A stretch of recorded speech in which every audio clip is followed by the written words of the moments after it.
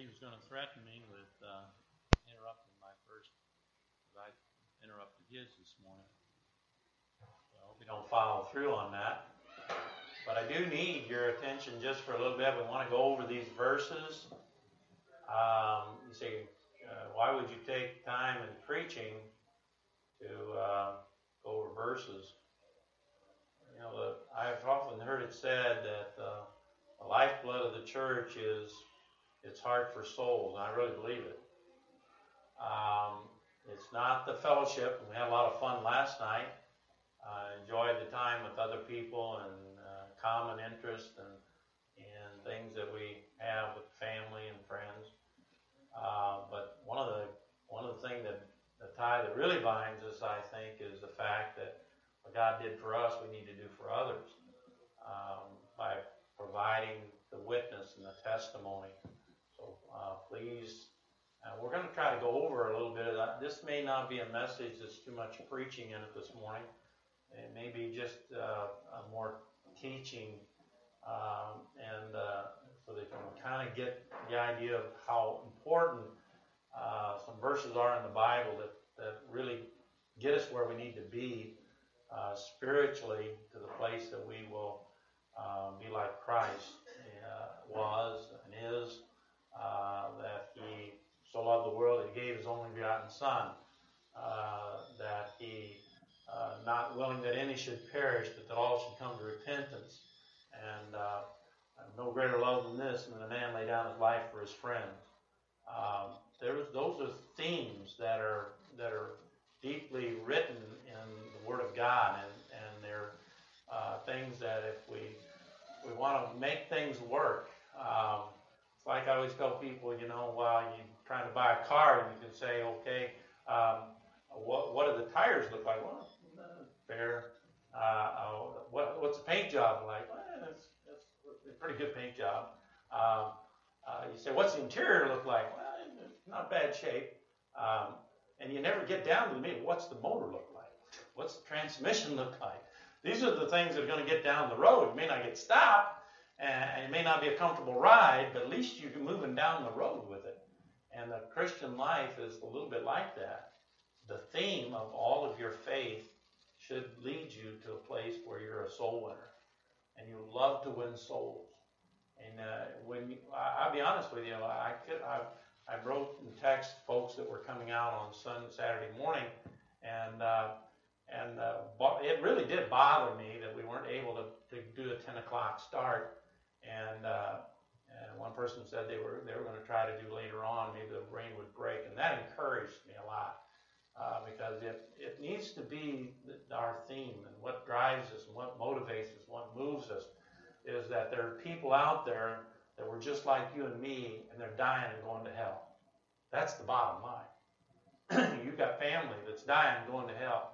If you're not praying for them every day, it ought to break your heart. It ought to swell up in you to the degree that it bothers you. All right, and so please. Understand the value of what we're talking about. Okay, it's what we're all about. So we're going to look at these verses today that deal with soul winning. John chapter 1, and I apologize for not getting this in the bulletin correct. I'm not owning up to the fact that I'm losing my hearing a little bit. I wrote down all but one. I got all the wrong verses down from a verbal.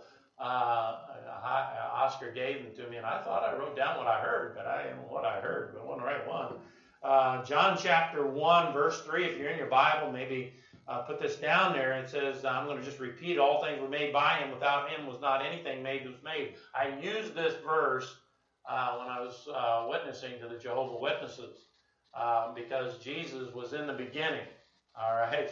He didn't just show up as in the New Testament. And Hod made reference to that this morning in Sunday school as a side note.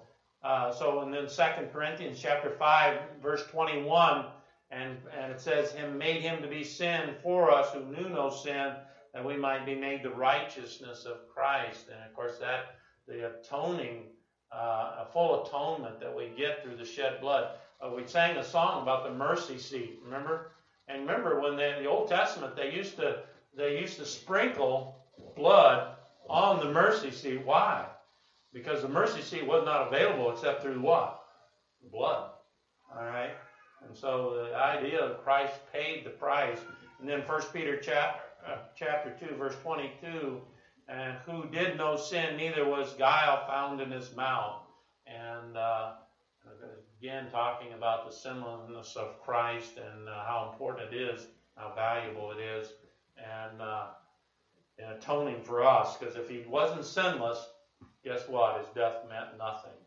And because he was able to be substitutionary for us, which we are laden with sin. So let's go over these verses together quickly if we can. And I ask you to repeat them after me. John 1:3. All things were made by him, and without him was not anything made that was made. All right. 2 Corinthians 5:21. For he hath made him to be sin for us, who knew no sin, that we might be made the righteousness of God in him. All right. 1 Peter 2:22. Who did no sin, neither was guile found in his mouth. All right, so we're dealing with the sinlessness of Christ there. All right, we're going to take your Bibles this morning and turn to Hebrews chapter 12. Hebrews chapter number 12. We're going to look at the idea of overcoming deep-rooted sin. I don't know, you say, Pastor, how'd you come up with this message? Because I know what it means to have deep-rooted sin. And I say, and I've dealt with it myself, and I know that there is victory over it. And I'm sure that God made no mistake in giving me this message this morning, overcoming this idea of the idea of deep-rooted sin. I don't know about any of you, but I've been part of the agriculture scene for quite a bit of my life. I can tell you there's certain plants that are weeds that are deep-rooted. And I can remember these plants weeds that we had out in the field, and it didn't matter how many, Dad called them smart weeds. I don't know if they were really smart or not. But if you didn't get every single root out, guess what would happen? They just pop right back up. You pull them out one week, they'd be back the next. They'd be in a different spot, but they'd be out back in there. And so the idea of that deep roots is we understand that. We know that we need deep roots, but we don't need it in sin. Hebrews chapter number 12. We're going to read actually a little bit more than that. I want to start before. So if you're looking in your Bible, look in Hebrews chapter number 11. We're going to start in verse number 32. We're going to read on through chapter 12. We're going to start in verse number 32. The Bible says, what shall we say, for the time, let's stand, out of respect for the Word of God. Hebrews chapter number 11, verse 32. What shall I say more say, for the time would fail me to tell of Gideon, and of Barak, and of Samson, of Japheth, and of David, and of Samuel, and of the prophets, who through faith subdued kingdoms, wrought righteousness, obtained promises, stopped the mouths of lions, quenched the violence of fire, escaped the edge of the sword, out of weakness were made strong, waxed valiant in fight, turned to flight the armies of the aliens. Women received their dead, raised to life again, and others were tortured, not accepting deliverance, that they might obtain a better resurrection. And others had trials of cruel mockings and scourgings, yea, moreover of bonds and imprisonments. And they were stoned, and they were sawn asunder, they were tempted, and were slain with sword, and wandered about in sheepskins and goatskins, being destitute, afflicted, and tormented, of whom the world was not worthy. They wandered in deserts and mountains and in dens and caves of the earth. And these all having obtained a good report. I want to underline that thought. These all what? Having obtained a good report, through faith, received not the promise. God having provided some better thing for us, that they without us should not be made perfect. Chapter 12, verse 1. Wherefore, seeing we also are compassed about with so great a cloud of witnesses, let us lay aside every weight and the sin which doth so easily beset us, and let us run with patience the race that is set before us. Looking unto Jesus, the author and finisher of our faith, who for the joy that was set before him endured the cross, despising the shame, and is set down at the right hand of the throne of God. For consider him that endured such contradictions of sinners against himself, lest ye be wearied and faint in your mind. For ye have not resisted unto blood, the striving against sin, and have forgotten the exhortation which speaketh unto you as children. My son, despise not the chastening of the Lord, nor faint when thou art rebuked of him. For whom the Lord loveth, he chasteneth, and scourgeth every son whom he receiveth. Let's pray. Father, we thank you. Lord, we thank you for the blood. We thank you for your mercy. And we thank you, Father, for the promise of overcoming sin. Lord, I pray that you'd help us, that, Lord, know that there are weights and sins that do beset. And I pray that, Father, that we get the victory. Lord, that we know that getting the victory will not only provide a way for us in this world, but, Father, for those that need us to be all that we should be. Father, I pray you'd bless. We need your help. We need your strength. We need your grace. In Jesus' name, amen. You can have a seat. So again, I mentioned this is today. If you have a piece of paper, I would encourage you to write some things down. Because if you have some things that you really struggle with, and I don't know, I haven't met a Christian yet that doesn't struggle with something. There are sins of omission. You say, what are those? Those are those things you're supposed to be doing and you don't. Soul winning. Is that a Christian responsibility? Sure.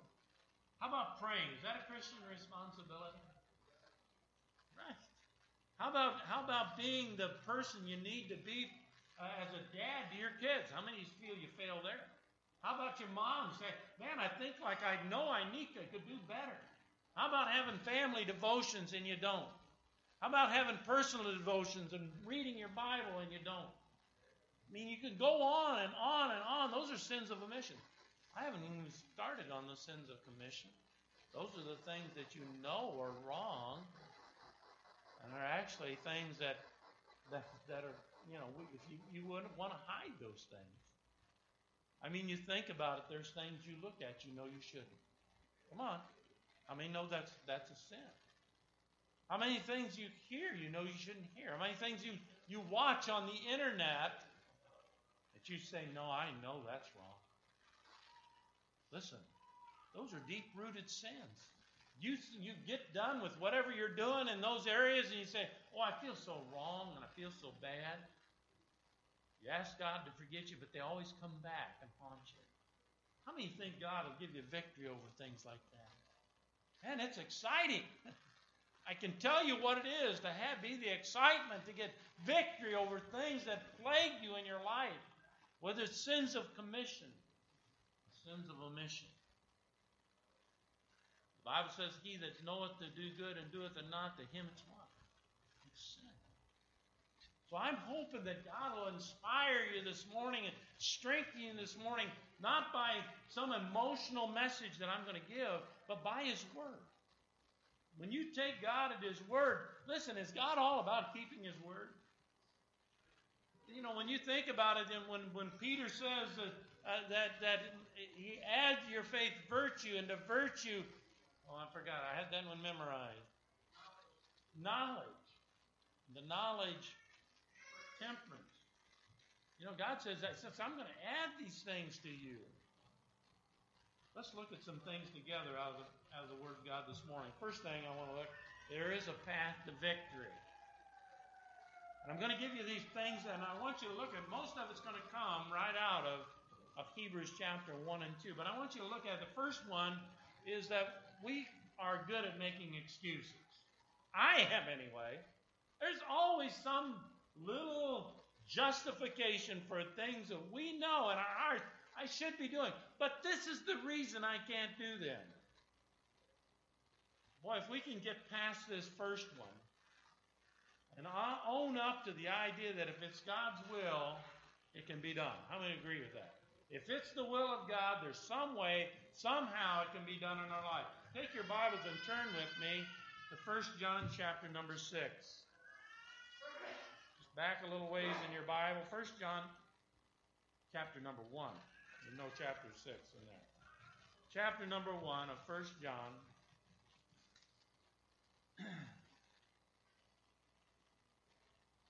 We're going to start in verse 5. The Bible says, "This then is the message which we have heard of him and declare unto you, that God is light," right? "And in him is" what? "No darkness at all." So if God is light, in him is no darkness at all. Look in verse number 6. This is the key. "If we say we have fellowship with him and walk in darkness, we lie and" what? "Do not the truth." It means not that you don't know the truth, you just don't do the truth. There's a difference. God's all about light. There's no darkness. There's no excuse making. There's no other way to God. Verse 7. "But if we walk in the light as he is in the light, we have fellowship one with another, and" what? "The blood of Jesus Christ cleanses us from all sin." Those are key words. He doesn't say, well, it's going to take care of a few of the things. He says it's going to do what? It's going to cleanse us. You know what? If you're struggling with some kind of sin of omission or commission in your life, then say, "God, your blood cleanses me from" what? "All sin." I can take that to prayer, right? I'm going to point the thing out. I'm not going to make excuse for it in my life. I'm going to point the thing out. I'm going to take it to God in prayer. You said it will cleanse me from all sin. All sin. Verse number 8. "If we say we have no sin," what? "We deceive ourselves." All right, we're back to excuse making. It's not a sin. It's not that big a deal. Everybody does it. How many have fallen into that trap? Right? Well, it's not that big a deal. Yeah, those people that follow through on what they're just, they're a special group. Doesn't mean you have to. "If we say we have no sin, we deceive ourselves, and the truth is not in us." That means that's that deception, that self-deception. That's the key. Don't make excuse. If you really want to get a victory over deep-rooted sin, you just quit making excuses. I'm not going to lie to myself. I'm not going to lie to others. I'm just going to be honest about it so that I can get rid of it. How many think it'd be exciting to get rid of some things in your life? Woo! I could tell. You guys would be so elated and excited, be clicking your heels, and you'd be doing cartwheels if you could do them. Don't try to do cartwheels, by the way. I'm not going to try it. All right, second thing. The path to victory. This is probably one of the most abused verses in the Bible.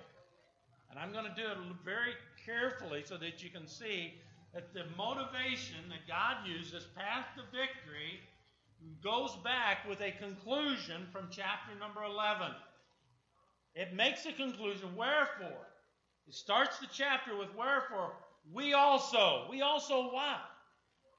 There is a idea that these saints that it mentions in the end of Hebrews chapter number 11, there's a reason that we get the heroes of the faith, is the idea that we have a responsibility to live the Christian life as well as they did. All right? Not just that's great that they did that. They were sawn asunder. They didn't accept an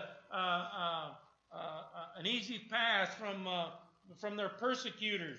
Their dead was raised to life. That's cruel mockings and scourging, yea, moreover, bonds of imprisonment. They were stoned. They were sawn asunder. They were tempted. They were slain. The sword they wandered. Listen, it's saying, wherefore, if we understand that and we believe that God got them through that by faith, then there's this idea that the heroes of the faith needs to what? Continue. Would you agree? Come on. You say, well, I don't want to be lifted up. God, it's not you that's going to be lifted up. It's going to be God lifted up in your life. God getting a victory in your life, and people are going to see it. Oh, it wasn't Hod getting the victory. He was just living by faith, and God did a good work in his life. It says we also. God puts us in the same category. So we're going to see, and second thing is that you can have victory. You can be a part of those heroes. All right? The reason you want to make that also, and when you read the rest of this, and you'll see it in the next segment, that we also are what? Compassed about. They were compassed about by a cloud of witnesses, right? They had people that were around them that they were to be a testimony to. They were to be a witness to. They were to be the salt of the light of the earth to. So are we. How many of you got a lot of people in your life that need Christ? How important is it in your life that they see a true testimony of Jesus working? Not some facade of something you're kind of making up and showy stuff that you're putting on. Especially as I preached last week, why your children stay lost. Because they see something in their home that doesn't reflect Jesus. Well, listen, not only does that include your children, but it includes relatives and friends and neighbors. When you think about this idea, we are compassed about with so great, we also are compassed about. I've heard people say, well, it's because we are compassed about.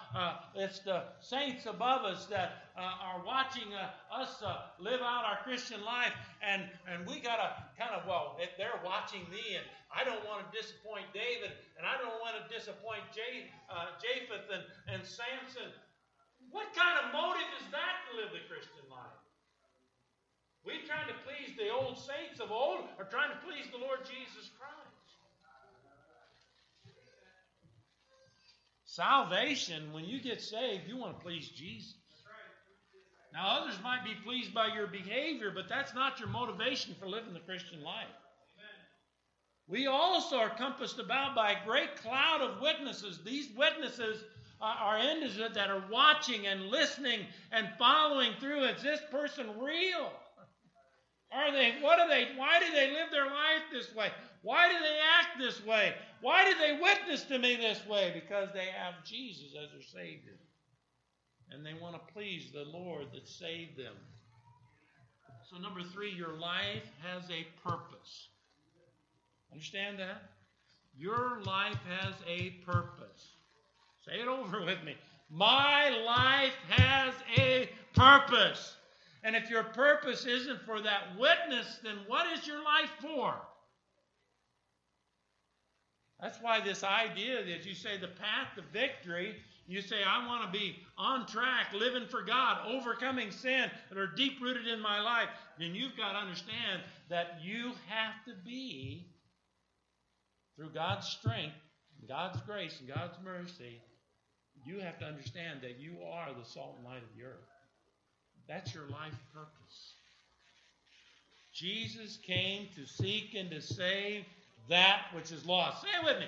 Jesus came to seek and to save that which is lost. That means if Christ lives in you, then guess what?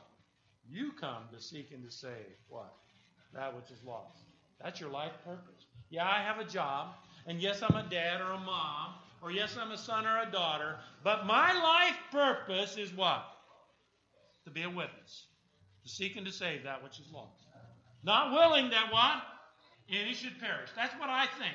I'm not willing to sit and stand by every week and allow each week to pass and not give a verbal witness or hand out a tract at minimum and pray for loss on Wednesday night and every other day that you pray for people that are on your prayer list because you're not willing, because that is your life purpose. And if it's not, then you wonder why. Because, when you're trying to be a witness and you want the power of God to be on your life, guess what? You're going to be checking your life for sin, won't you? You see, how can I witness to others when I'm not living the Christian life? I've heard people say that. I'm not really going to church regularly, and I'm not, I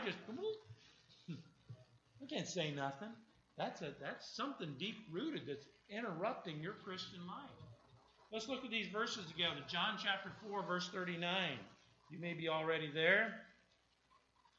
They support the idea that we're compassed about, and our responsibility is there. Gospel of John, chapter number 4.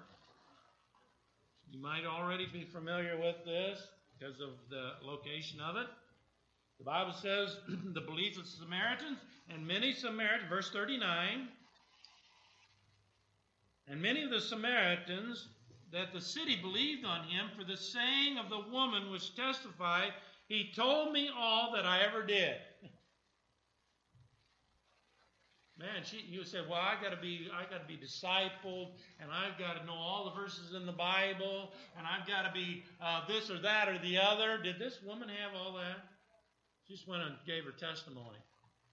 Your testimony is one of the most powerful witnessing tools you have. And by the way, did she have to have somebody tell her that this was her life purpose? Or was there something welling up within inside her? Said, wow, I got saved. I got born again. I got the hope of eternal life. And I've got a hope so, maybe so, I think so. I got to know so salvation. Woo! That's what happened to me. I didn't know much about the Bible. I went home and started telling my mom, my dad, my brothers and sisters, my dad, anybody I could find. Hey, I got saved. I got born again. First person I told was my wife. All right. Verse 39, look in verse 40. So the Samaritans were come unto him. They besought him and would tarry with them. And he abode there 2 days. And many more believed because of his own word. So they took the testimony. That was the starter. They opened up the word. Jesus Christ shared with them the word. Same thing with us. They ought to prompt. We hand out Bible tracts. And people read some of these. They're kind of enticing, And they say, man, maybe I'll look what the Bible says. I hope it does. Who knows? I believe it probably has worked on people's lives in that way. Look at verse 42, and said unto the woman, now we believe not because of thy sayings, for we have heard him ourselves, and know that indeed the Christ, the Savior of the world. Look in the second one, Luke chapter 16. How many of you know what this is all about? What's in Luke 16? Who can tell me? Lazarus, very good. One of the strongest testimonies about hell. So when you talk to people and they don't believe in hell, take them to Luke chapter number 16. This is not a parable, my friend. But look at the witness here. The testimony here of the lost man. Chapter 16, verse number 28. We'll step back so you can get the full understanding of it. In verse 24, this is the voice of the rich man. Verse 24, if you're there, 16:24, and he cried, and he said, Father Abraham, have mercy on me. Send Lazarus that he may dip the tip of his finger in water and cool my tongue, for I'm tormented in these flames.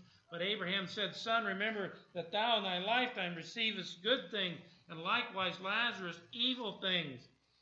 But now he is comforted, thou art tormented. Verse 26, and beside all this, between us and you there's a great gulf fixed, so that they which pass from hence to you cannot, neither that can they pass to us that would come from thence. In verse 27, then he said, I pray thee, therefore, Father, thou would send him to my father's house, for I have 5 brethren, that I may that he may testify unto them, lest they also come into this place of torment.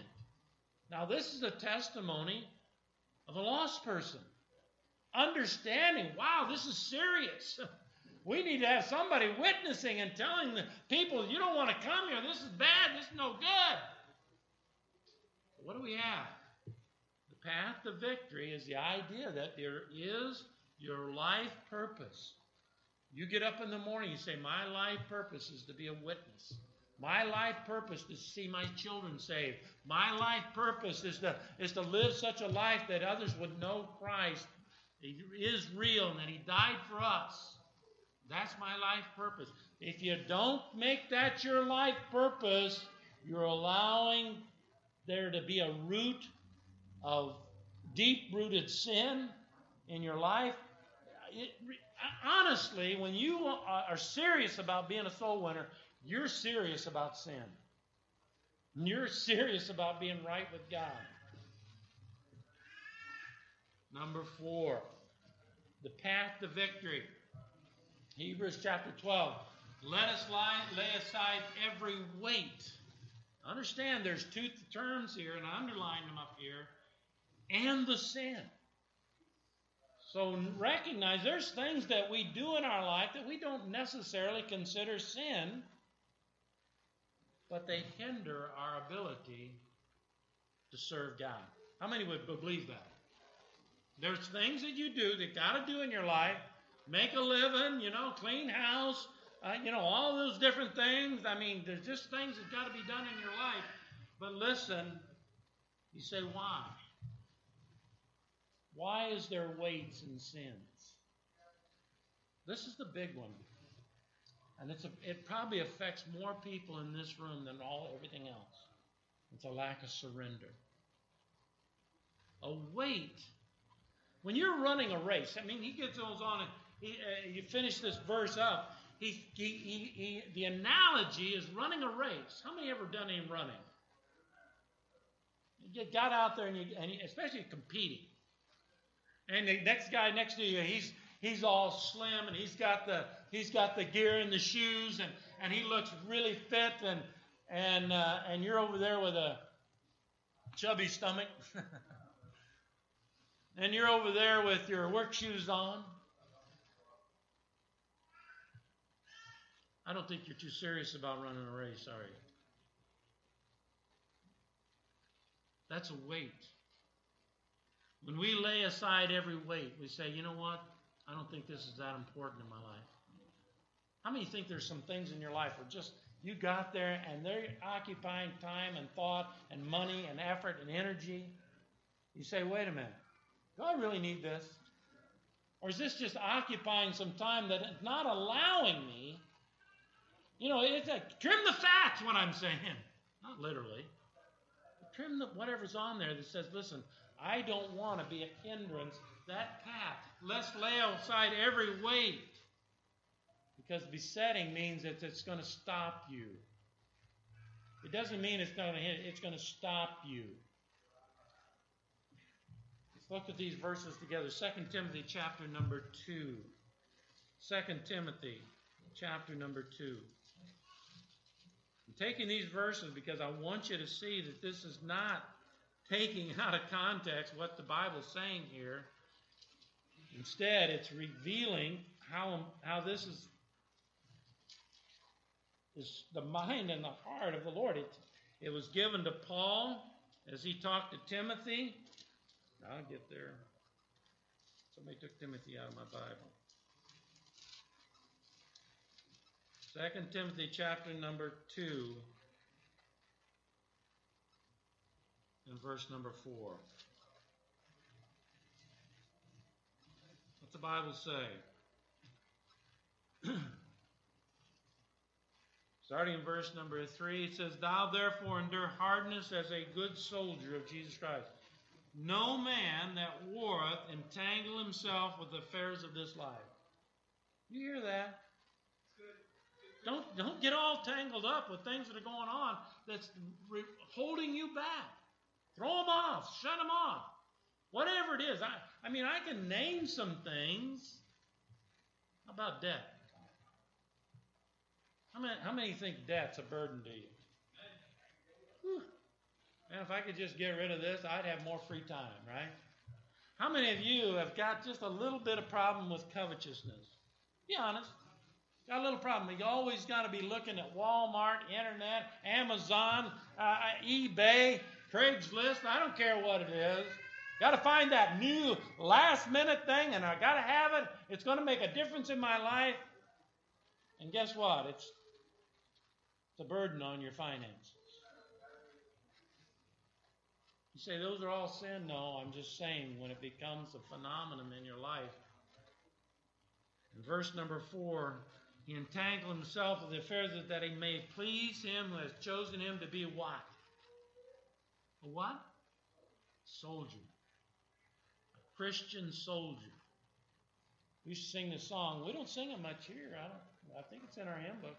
Onward, Christian soldiers, marching as to war, with the cross of Jesus. Go. I remember singing that as a kid. We used to stomp our feet. How many did that? Listen, you're a soldier. You're fighting against the foe. He wants to devour you, your family, your friends, your neighbor. He wants to take them to hell. Isn't that terrible? God says, I put you out front. I've equipped you with everything you need to be victorious. 2 Corinthians chapter number 7. 2 Corinthians chapter number 7. What's the Bible say? The path to victory. You've got to lay aside every weight and sin. Don't tangle yourselves up with the affairs of this life. Chapter 7 of 2 Corinthians and verse number 1. Having therefore these promises, dearly beloved, let us cleanse ourselves from all filthiness of the flesh and spirit, perfecting holiness in the fear of God.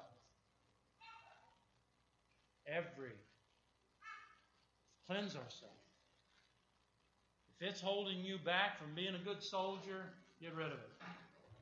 Figure out how you can work around it. You know, if you really figure out a way, you can live in a way. Boy, you say, Dave Ramsey, I listen to sometimes his program, and his theme is always, live like nobody now, and later on you'll live like nobody. Say, what do you mean? You live like you're supposed to do now, and someday there'll be great rewards, right? Great treasures laid up in heaven.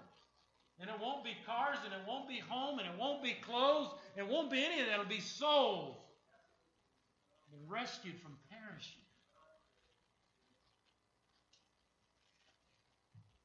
So what do? You say, I just need to get more surrender. Say, God, show me. If you don't, you say, I don't even know where to start, Pastor. You start this morning. You say, God, you just show me whatever I can cut out of my life. Make me a good soldier. I'm willing to do it. Well, that's a big prayer, isn't it? A real meaningful, and some of you know right away. I've said some things, and all of them, the Lord brought, how many things God brought things to mind this morning? I could do with that. I could get rid of that. I could cut that out. But I have more time to spend in prayer, more time in the Word, more time soul winning. Be more surrendered. Number 5. We're going to take a little time with this because patience really needs to be defined. The path to victory. And let us run with what? Patience. You think about, you say, well, how does running have anything to do with patience? Man, it's all about getting down the way and doing what you got to do. Well, let's look at it. I've kind of given you a hint already. It's about what? Submission. We're going to look at the definition of it. But patience is that sometimes you wrestle. How many of you wrestle with doing what is right? And that's when you're getting ready to make an excuse for what you shouldn't do. How many of your kids do that to you? They figure up, they got a plan. Whenever you tell them to do something, they got an alternative plan already figured out. You don't do that, Chloe, do you? That excuse up there, instead of saying, well, this is what the Lord wants, I'm just going to go ahead and do it. What is the definition of submission? Look at the definition with me. suffering of afflictions, pain, toil, calamity, provocation of evil, with calm and unruffled, tempered endurance, without murmuring or fretfulness. Now, boy, that's a big mouthful, isn't it? Let's say it again. Suffering of afflictions, pain, toil, calamity, provocation, or other evil, without a calm, unruffled, tempered endurance, without murmuring or fretfulness. Wow, that's patience. That means you're saying, go whatever you want, Lord. I don't care what it costs me. Right? I don't care where you send me, wherever you want me to go, whatever you want me to do, I'll do it. I won't complain about it. There's two ways you can do that. Look at the first part of that. Patience may spring from a constitutional fortitude. That means you just muster it. I'm going to muscle up and make it happen. Right? From a kind of heroic pride. Is pride ever any good in the Christian life? Is it? Never. There's no heroism in Christianity. But look at the second meaning of this. Or from a Christian submission to the divine will. That's the one we want patience from. Submission. You say, I just want to submit to this, whatever. How many of you went through some trials in your life? You kind of hit the wall, in other words. And you say, wow, I don't know what's going on here, but man, I don't like it. Is that fretfulness? Complaining? Or you say, man, maybe the Lord's just trying to get my attention. Maybe I just said, Lord, what do you want? You got it. I hear you. Because if you'll know, chapter 12 deals with what? Chastisement. You want to get where God wants you to be. The best way is just saying whatever you want, Lord. But if you don't say whatever you want, Lord, and God has to go the second step, does that happen to you? Woo! I don't like the second step. Chloe, you like the second step? Brookie, you like the second step? How about it, Samuel? You like the second step? Dad said, no, you didn't hear me. I said this. You didn't hear me. I said this. Well, now maybe I'm going to have to get something to make you hear better. And God does that to us. Whom the Lord loveth, He what? He chasteneth and scourgeth every son whom He receiveth. And God says, listen, I love you enough. I want my will done in your life so you be happy. Listen, God has a plan. We understand patience. We understand no matter what I go through, I'm not going to complain. I'm going to thank God for it. I'm going to praise God for it. I'm going to glory in God for it. God's over my life. Nothing goes on with my life God isn't in control of. How many would agree with that? Woo! He's got me. I'm for Him. He's for me. We're going to work together. Something comes into my life. Got me a little sideways. God, I hear you. Listen, I'm into submission. I'm going to do what you tell me to do. Sorry, I was so slow in listening. Let me ask. That's the path to victory. But really, this path means nothing. I've given you 5 things around this little wheel. But the main thing is Jesus Christ. You can be on this path. You can do all the right things. But listen, without Christ in the center of this thing, it's not going to work. How many know what the victory is in the Christian life? What is the victory? One word. One word. What is it? Faith. Faith. Come on, you can sing it. Faith is the victory. Right? Faith is the victory. Oh, glorious victory that overcomes the world. I know you didn't want me to sing this morning. I can't help it. Man, when it's exciting about God, when you know you can overcome sin, when you know, hey man, this thing's been plaguing me all my life, it's something in my life I want to get rid of, I want to be sold out for God, I want to live for God, I want God to be first in my life, then there has to be this understood, looking unto Jesus. Hebrews chapter 12 and verse 2. Looking unto Jesus. What? He is the author of it, right? He wrote the book on it. And guess what? If He wrote the book on it and you follow Him, then He's going to be the what? He's going to be the finisher. I like that. Now, you started this thing with me, Lord, and I know you're going to help me finish the course. I'm excited. I want to serve you. I want my kids to be saved. I want to go on. I want my church to grow. I want people around me to be saved. I want to enter into heaven, and he's going to say, well done, thou good and faithful servant. How many like to hear those words? Well done. Well done. Did a good job. Man, you stayed the course. What Paul did, he knew that before he left. I finished my course. Do you know that you can know you've done right with God? Woo! That's not going to make you proud. That's going to make you excited. God got me through some things. God got me into where I needed to be. It starts and finishes with faith. So how important is faith? How important is knowing the Word of God? How important is it to memorize the Scripture? Faith cometh by what? Hearing by the Word of God. Without faith, it's possible to please Him. Faith is the substance of things hoped for, the evidence of things not seen. Wow, faith is important, isn't it? You say, but there's more to faith than just faith. Let's go back. I got a verse that you picked up there. 1 John chapter 5, verse 4. Write these in your fly leaf somewhere. You want victory over sin, you've got to see the value of faith. Look at verse number 4. Maybe we should come back and get 3. For this is the love of God, that we what? Keep His commandments. And His commandments are not grievous. That means that not only am I keeping them, I want to keep them. I'm excited about it. Verse 4, for whatsoever is born of God overcometh the world, and this is the victory that overcometh the world. What? Even our faith.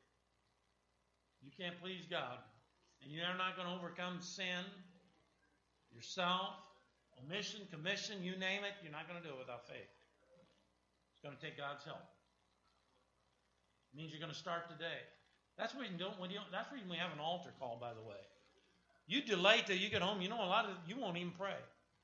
The devil said, "Wow, man, he got out the church, and I'll just throw all kinds of things up and distract him." And all of a sudden, and I hate that people make emotional decisions, but boy, I know when God's dealt with me, Lord, I'm going to take this to you right now. I'm going to settle this with you right now. Usually, when you settle something with God, God will bring that back. Remember, you told me something the other day in church. I mean, God had that do to you. Remember, you told me something the other day in church. God spoke to your heart and the message, and are you going to follow through on that? I can remember when God told me I needed to be a preacher. I do remember that. And I was not serving God. I hadn't gone to school yet, and I remember him saying, and I come home and told you, didn't I? Told my wife. I said, I know God's called me in the ministry. I didn't know what. At that time, I wasn't sure. I just knew full-time service. And I went down this road and that road. It seemed like there was everywhere I went is a closed door, and I thought, maybe I was just all warmed up against something. And my wife opened her mouth. God bless her. And she said it. She was doing what God told her to say. And she said these 3 little words. And said, I thought God called you to ministry. That's all she said. And I mean, the only thing I can remember was those words.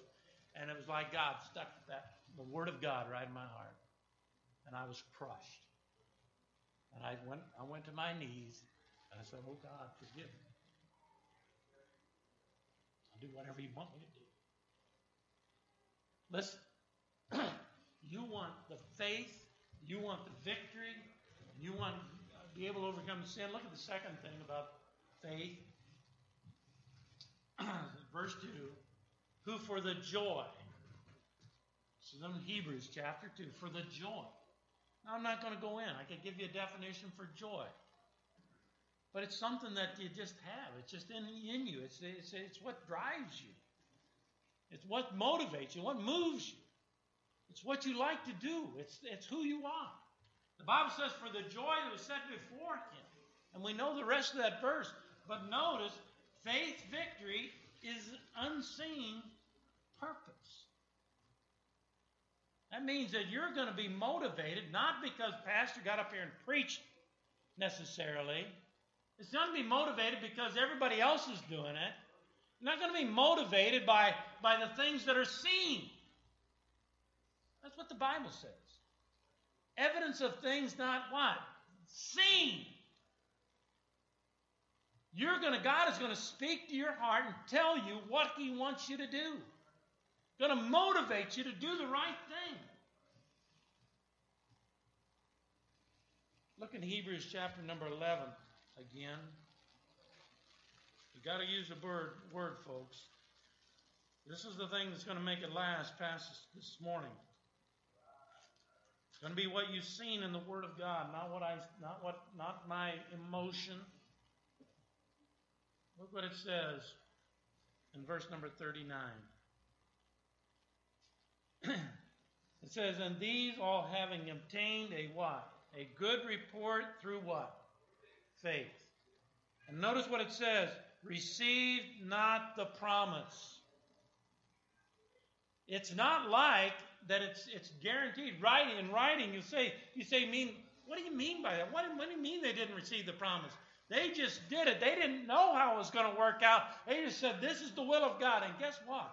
Many, many, many, many times we do the right thing and we do receive the blessings of God. But we're not motivated necessarily by the blessing. We're motivated because it's the will of God.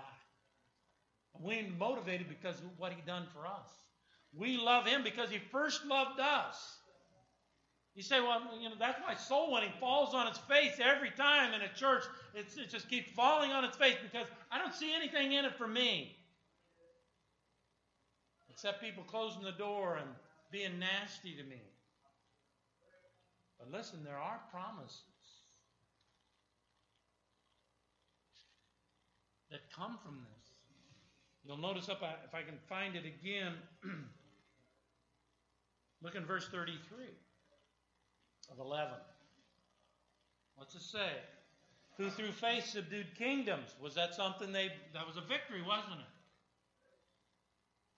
The wrought righteousness, that's a problem. They got it, didn't they? Obtained what? Promises. But it didn't start off with that. That was just the results of it. It wasn't, well, this is guaranteed. No. But they obtained promises. How many believe that if we soul win, I'm just throwing this out there because that's what we're all about, what we should be, that eventually God's going to bless. You really believe that, you'll be soul winning. Now, if you just verbally assented to the idea, yeah. If you're not soul winning, you really don't believe it. Let me say that again. The idea there is you're doing the right thing regardless of whether you see the promise.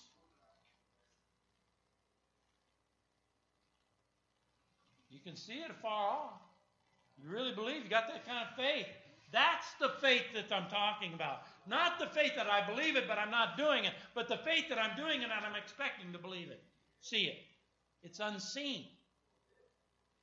Faith is the substance of things not seen. The evidence of things hoped for, but they're not seen.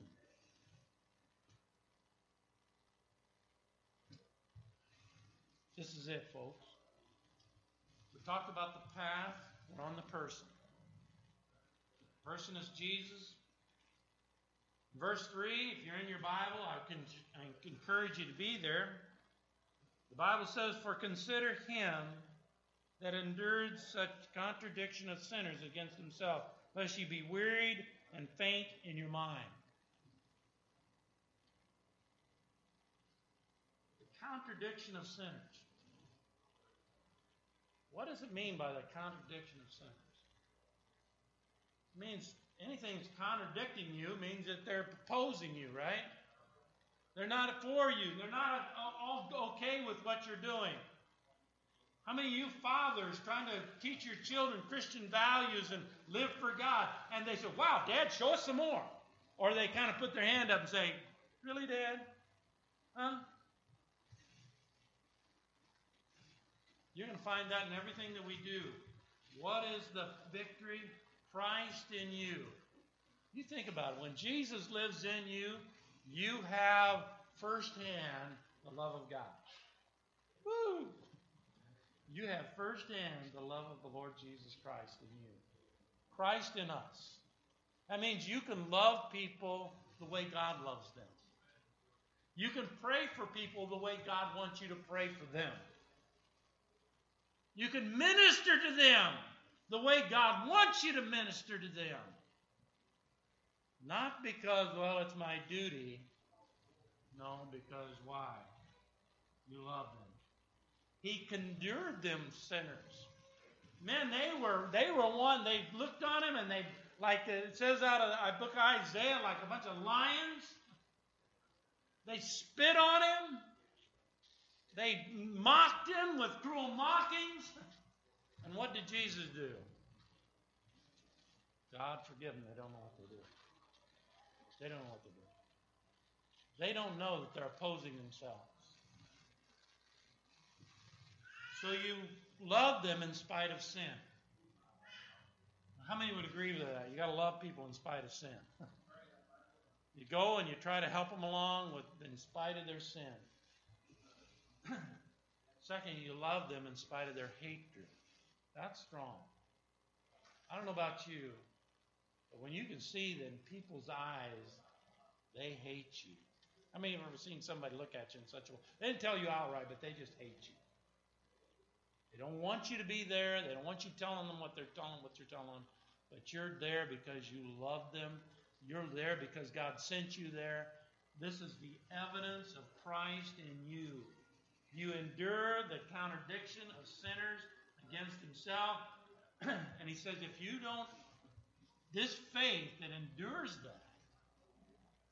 So he says the way you endure that is you do what? You look back and you say, well, now wait a minute. How did Jesus deal with sinners? Right? If he dealt with sinners at the cross that way, I guess that's what he wants me to do. If I don't get the first response, the right response, I guess maybe this is just a cold Catholic neighborhood. I guess, really going out, really not getting anything done. And I might as well be just staying home and working on my home or something like that. And endure. Go back. Look what Jesus did for you. Endure. Because that's what Christ did. And that's what he's still doing. So do you have the kind of person of victory that you need? That's who Jesus is. How many agree with that's who Jesus is? He starts what he began, makes it through the suffering and temptation. It's very powerful, by the way.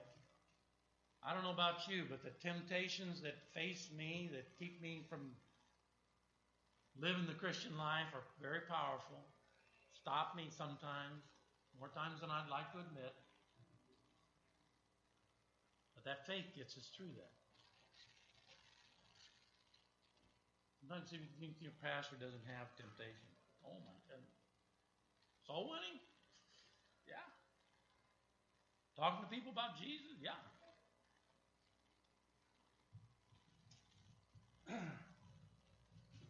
Hebrews chapter number 3. Let's look at these verses. They're real fast. What does it mean? Contradiction of sinners against himself. Hebrews chapter number 3, verse number 1.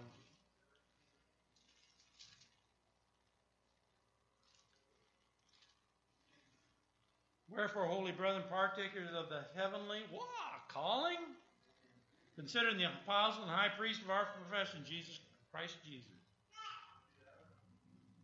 Do you know you have a heavenly calling? Wow. I've been called to do this? Wow.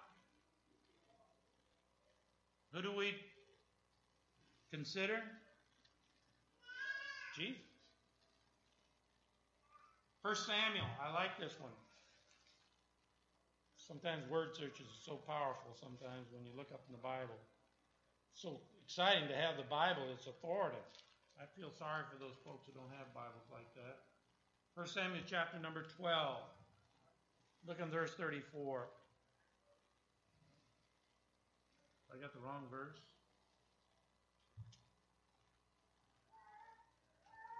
I'll have to relook this one up. There's no 12:34. What is it? 24? Yes, you're right. Thank you. There's only 10 verses up. Look in verse 23. Maybe 22. I don't know where to start. Verse 22. For the Lord will not forsake his people for his great name's sake, because it has pleased the Lord to make you his people. Moreover, as for me, the Lord forbid that I should sin against the Lord, ceasing to pray for you, but I will teach you good and right way. Verse 24. Only fear the Lord and serve him in truth with all your heart, and consider how great things he hath done for you. Consider Jesus. John chapter 15, verse 13. We're all done, folks. I hope you've taken some notes. If you're like me, you say, I want to get victory over that deep-rooted sin.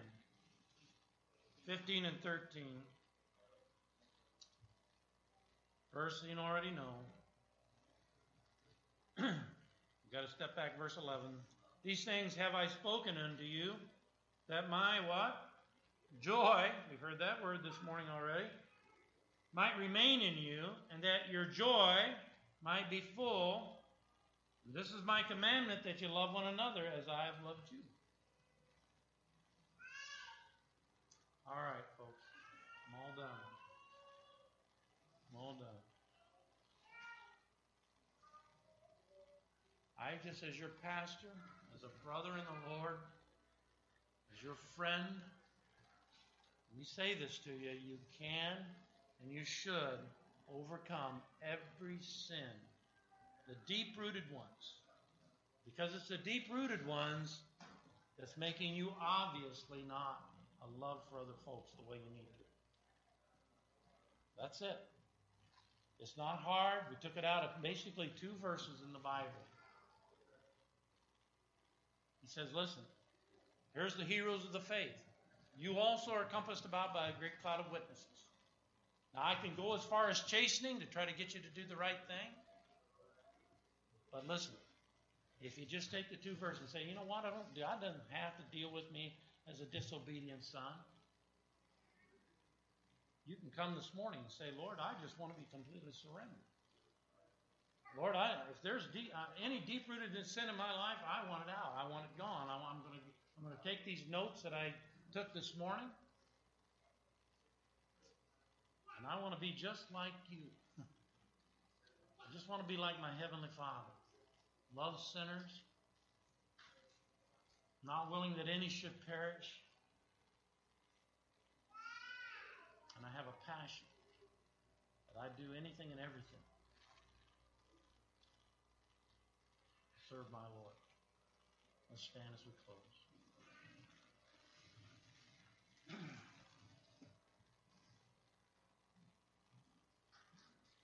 You're here this morning, heads bowed and eyes closed. You say, Pastor, I am struggling with some kind of deep-rooted sin. I've really been battling it for a long time. It's just been part of my life, and I just haven't had the victory over it the way I want. But I do really want to get victory. Here this morning, you say, would you pray for me? Uplifted hand. You say, Pastor, please pray for me. I see that hand. I see those hands. God bless you. You put your hand. Anybody else? You say, Pastor, just pray for me. I really do want to get over deep-rooted sin. I want to get victory. I want to see the Lord work in my life. Children, anybody else? So I put the hand. Pastor, please pray for me. I want to start today. I see that hand. Anybody else? I see that hand.